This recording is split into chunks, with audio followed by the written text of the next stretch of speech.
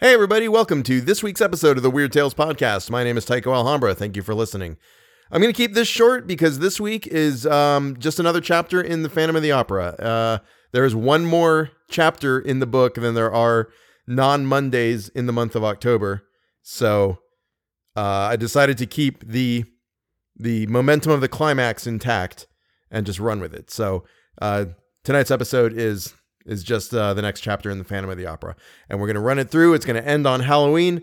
And then the first Monday in November is going to be a very special episode that I'm really super excited about because I had to pay fees and sign contracts in order to do it. So that's going to be exciting. All right. Thank you all so much for listening. I really appreciate it.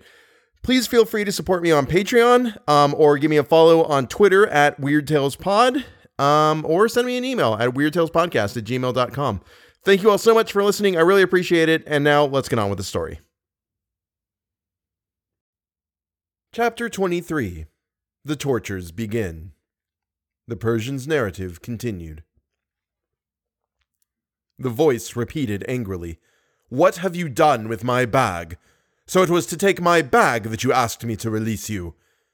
We heard hurried steps, Christine running back to the Louis Philippe room as though to seek shelter on the other side of our wall. "What are you running away for?" asked the furious voice which had followed her. "Give me back my bag, will you? Don't you know that it is the bag of life and death?" "Listen to me, Eric," sighed the girl, "as it is settled that we are to live together. What difference can it make to you?" "You know there are only 2 keys in it," said the monster. "What do you want to do?" "I want to look at this room which I have never seen, and which you have always kept from me. It's woman's curiosity," she said in a tone which she tried to render playful. But the trick was too childish for Eric to be taken in by it. "I don't like curious women," he retorted, "and you had better remember the story of Bluebeard, and be careful. Come, give me back my bag. Give me back my bag! Leave the key alone, will you, you inquisitive little thing?" And he chuckled while Christine gave a cry of pain. Eric had evidently recovered the bag from her. At that moment, the Viscount could not help uttering an exclamation of impotent rage. "Why, what's that?" said the monster. "Did you hear, Christine?" No, replied the poor girl. "I heard nothing." "I thought I heard a cry." "A cry? Are you going mad, Eric? Whom do you expect to give a cry in this house? I cried out because you hurt me. I heard nothing." "I don't like the way you said that. You're trembling. You're quite excited." "You're lying. There was a cry. There was a cry. There is someone in the torture chamber." "Ah, I understand now." "There's no one there, Eric." "I understand. No one. The man you want to marry, perhaps." "I don't want to marry anybody. You know I don't." Another nasty chuckle. "Well, it won't take long to find out. Christine, my love, we need not open the door to see what is happening in the torture chamber. Would you like to see? Look here. If there really is someone there, you will see the invisible window light up at the top near the ceiling. We need only draw back the black curtain and put out the light in here. There, that's it. Let's put out the light. You're not afraid of the dark when you're with your little husband." Then we heard Christine's voice of anguish. "No, I'm frightened. I tell you, I'm afraid of the dark. I don't care about that room now. You're always frightening me, like a child, with your torture chamber. And so I became inquisitive. But I don't care about it now. Not a bit. Not a bit."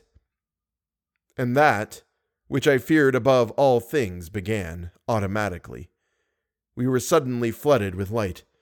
Yes, on our side of the wall, everything seemed to glow.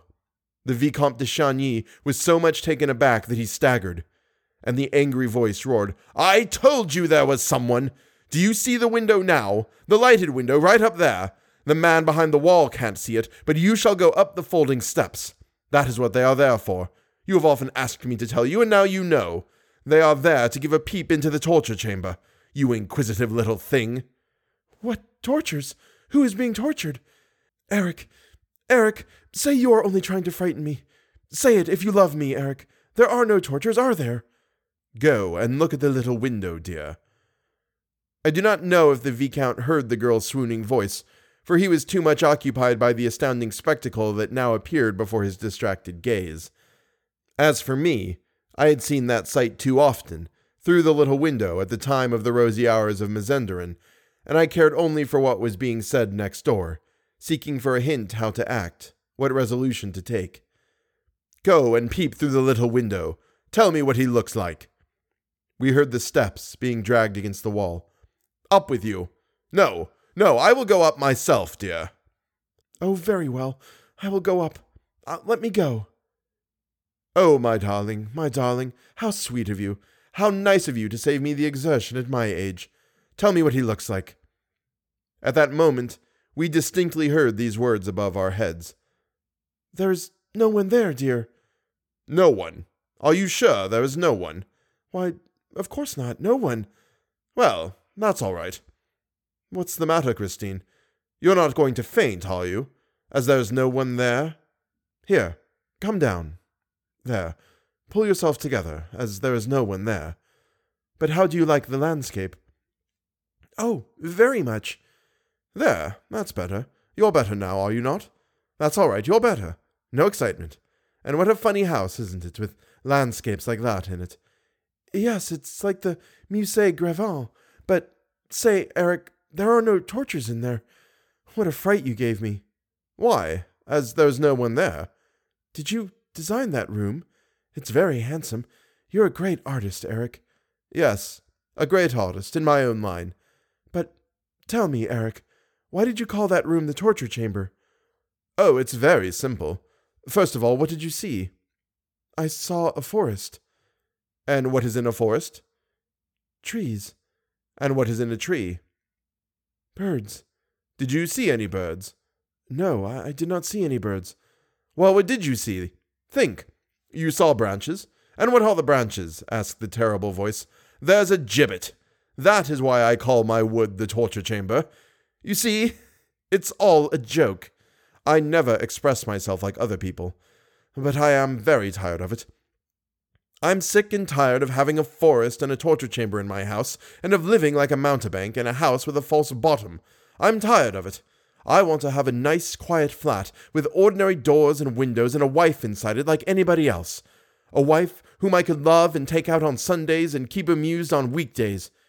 Here, shall I show you some card tricks? That will help us to pass a few minutes while waiting for 11 o'clock tomorrow evening. My dear little Christine, are you listening to me? Tell me you love me." "No, you don't love me, but no matter, you will. Once you could not look at my mask because you knew what was behind, and now you don't mind looking at it and you forget what is behind. One can get used to everything, if one wishes. Plenty of young people who did not care for each other before marriage have adored each other since. Oh, I don't know what I am talking about, but you would have lots of fun with me. For instance, I am the greatest ventriloquist that ever lived. I am the first ventriloquist in the world. You're laughing. Perhaps you don't believe me. Listen. The wretch, who really was the first ventriloquist in the world, was only trying to divert the child's attention from the torture chamber. But it was a stupid scheme, for Christine thought of nothing but us. She repeatedly besought him, in the gentlest tones which she could assume, "Put out the light in the little window. Eric, do put out the light in the little window." For she saw that this light, which appeared so suddenly, and of which the monster had spoken in so threatening a voice, must mean something terrible. One thing must have pacified her for a moment, and that was seeing the two of us behind the wall, in the midst of that resplendent light, alive and well. But she would certainly have felt much easier if the light had been put out. Meanwhile, the other had already begun to play the ventriloquist. He said, "Here, I raise my mask a little, oh, only a little. You see my lips, such lips as I have. They're not moving. My mouth is closed, such mouth as I have. And yet you hear my voice. Where will you have it? In your left ear? In your right ear? In the table? In those little ebony boxes on the mantelpiece? Listen, dear, it's in the little box on the right of the mantelpiece. What does it say? Shall I turn the scorpion? And now, crack, what does it say in the little box on the left? Shall I turn the grasshopper? And now, crack, here it is in the little leather bag. What does it say? I am the little bag of life and death. And now, crack, it is in Carlotta's throat, in Carlotta's golden throat, in Carlotta's crystal throat, as I live. What does it say? It says, it's I, Mr. Toad, it's I singing. I feel without alarm, coack, with its melody and wind me, coack. And now, crack, it is on a chair in the ghost's box, and it says, Madame Carlotta is singing tonight to bring the chandelier down. And now, crack! Aha! Where is Eric's voice now? Listen, Christine, darling, listen. It is behind the door of the torture chamber. Listen, it's myself in the torture chamber. And what do I say? I say, woe to them that have a nose, a real nose, and come to look round the torture chamber. Ha ha ha ha ha ha ha ha. Oh, the ventriloquist's terrible voice. It was everywhere. Everywhere. It passed through the little invisible window, through the walls. It ran around us, between us. Eric was there speaking to us. We made a movement as though to fling ourselves upon him, but already swifter, more fleeting than the rest of the echo, Eric's voice had leapt back behind the wall. Soon we heard nothing more at all, for this is what happened. Eric! Eric, said Christine's voice, you tire me with your voice. Don't go on, Eric. Isn't it very hot in here? Oh, yes, replied Eric's voice. The heat is unendurable. But what does this mean? The wall is really getting quite hot. The wall is burning. I'll tell you, Christine, dear. It is because of the forest next door. Well, what has that to do with it, the forest? Why, didn't you see that it was an African forest? And the monster laughed so loudly and hideously that we could no longer distinguish Christine's supplicating cries. The Vicomte de Chagny shouted and banged against the walls like a madman. I could not restrain him. But we heard nothing except the monster's laughter, and the monster himself can have heard nothing else. And then there was the sound of a body falling on the floor and being dragged along. And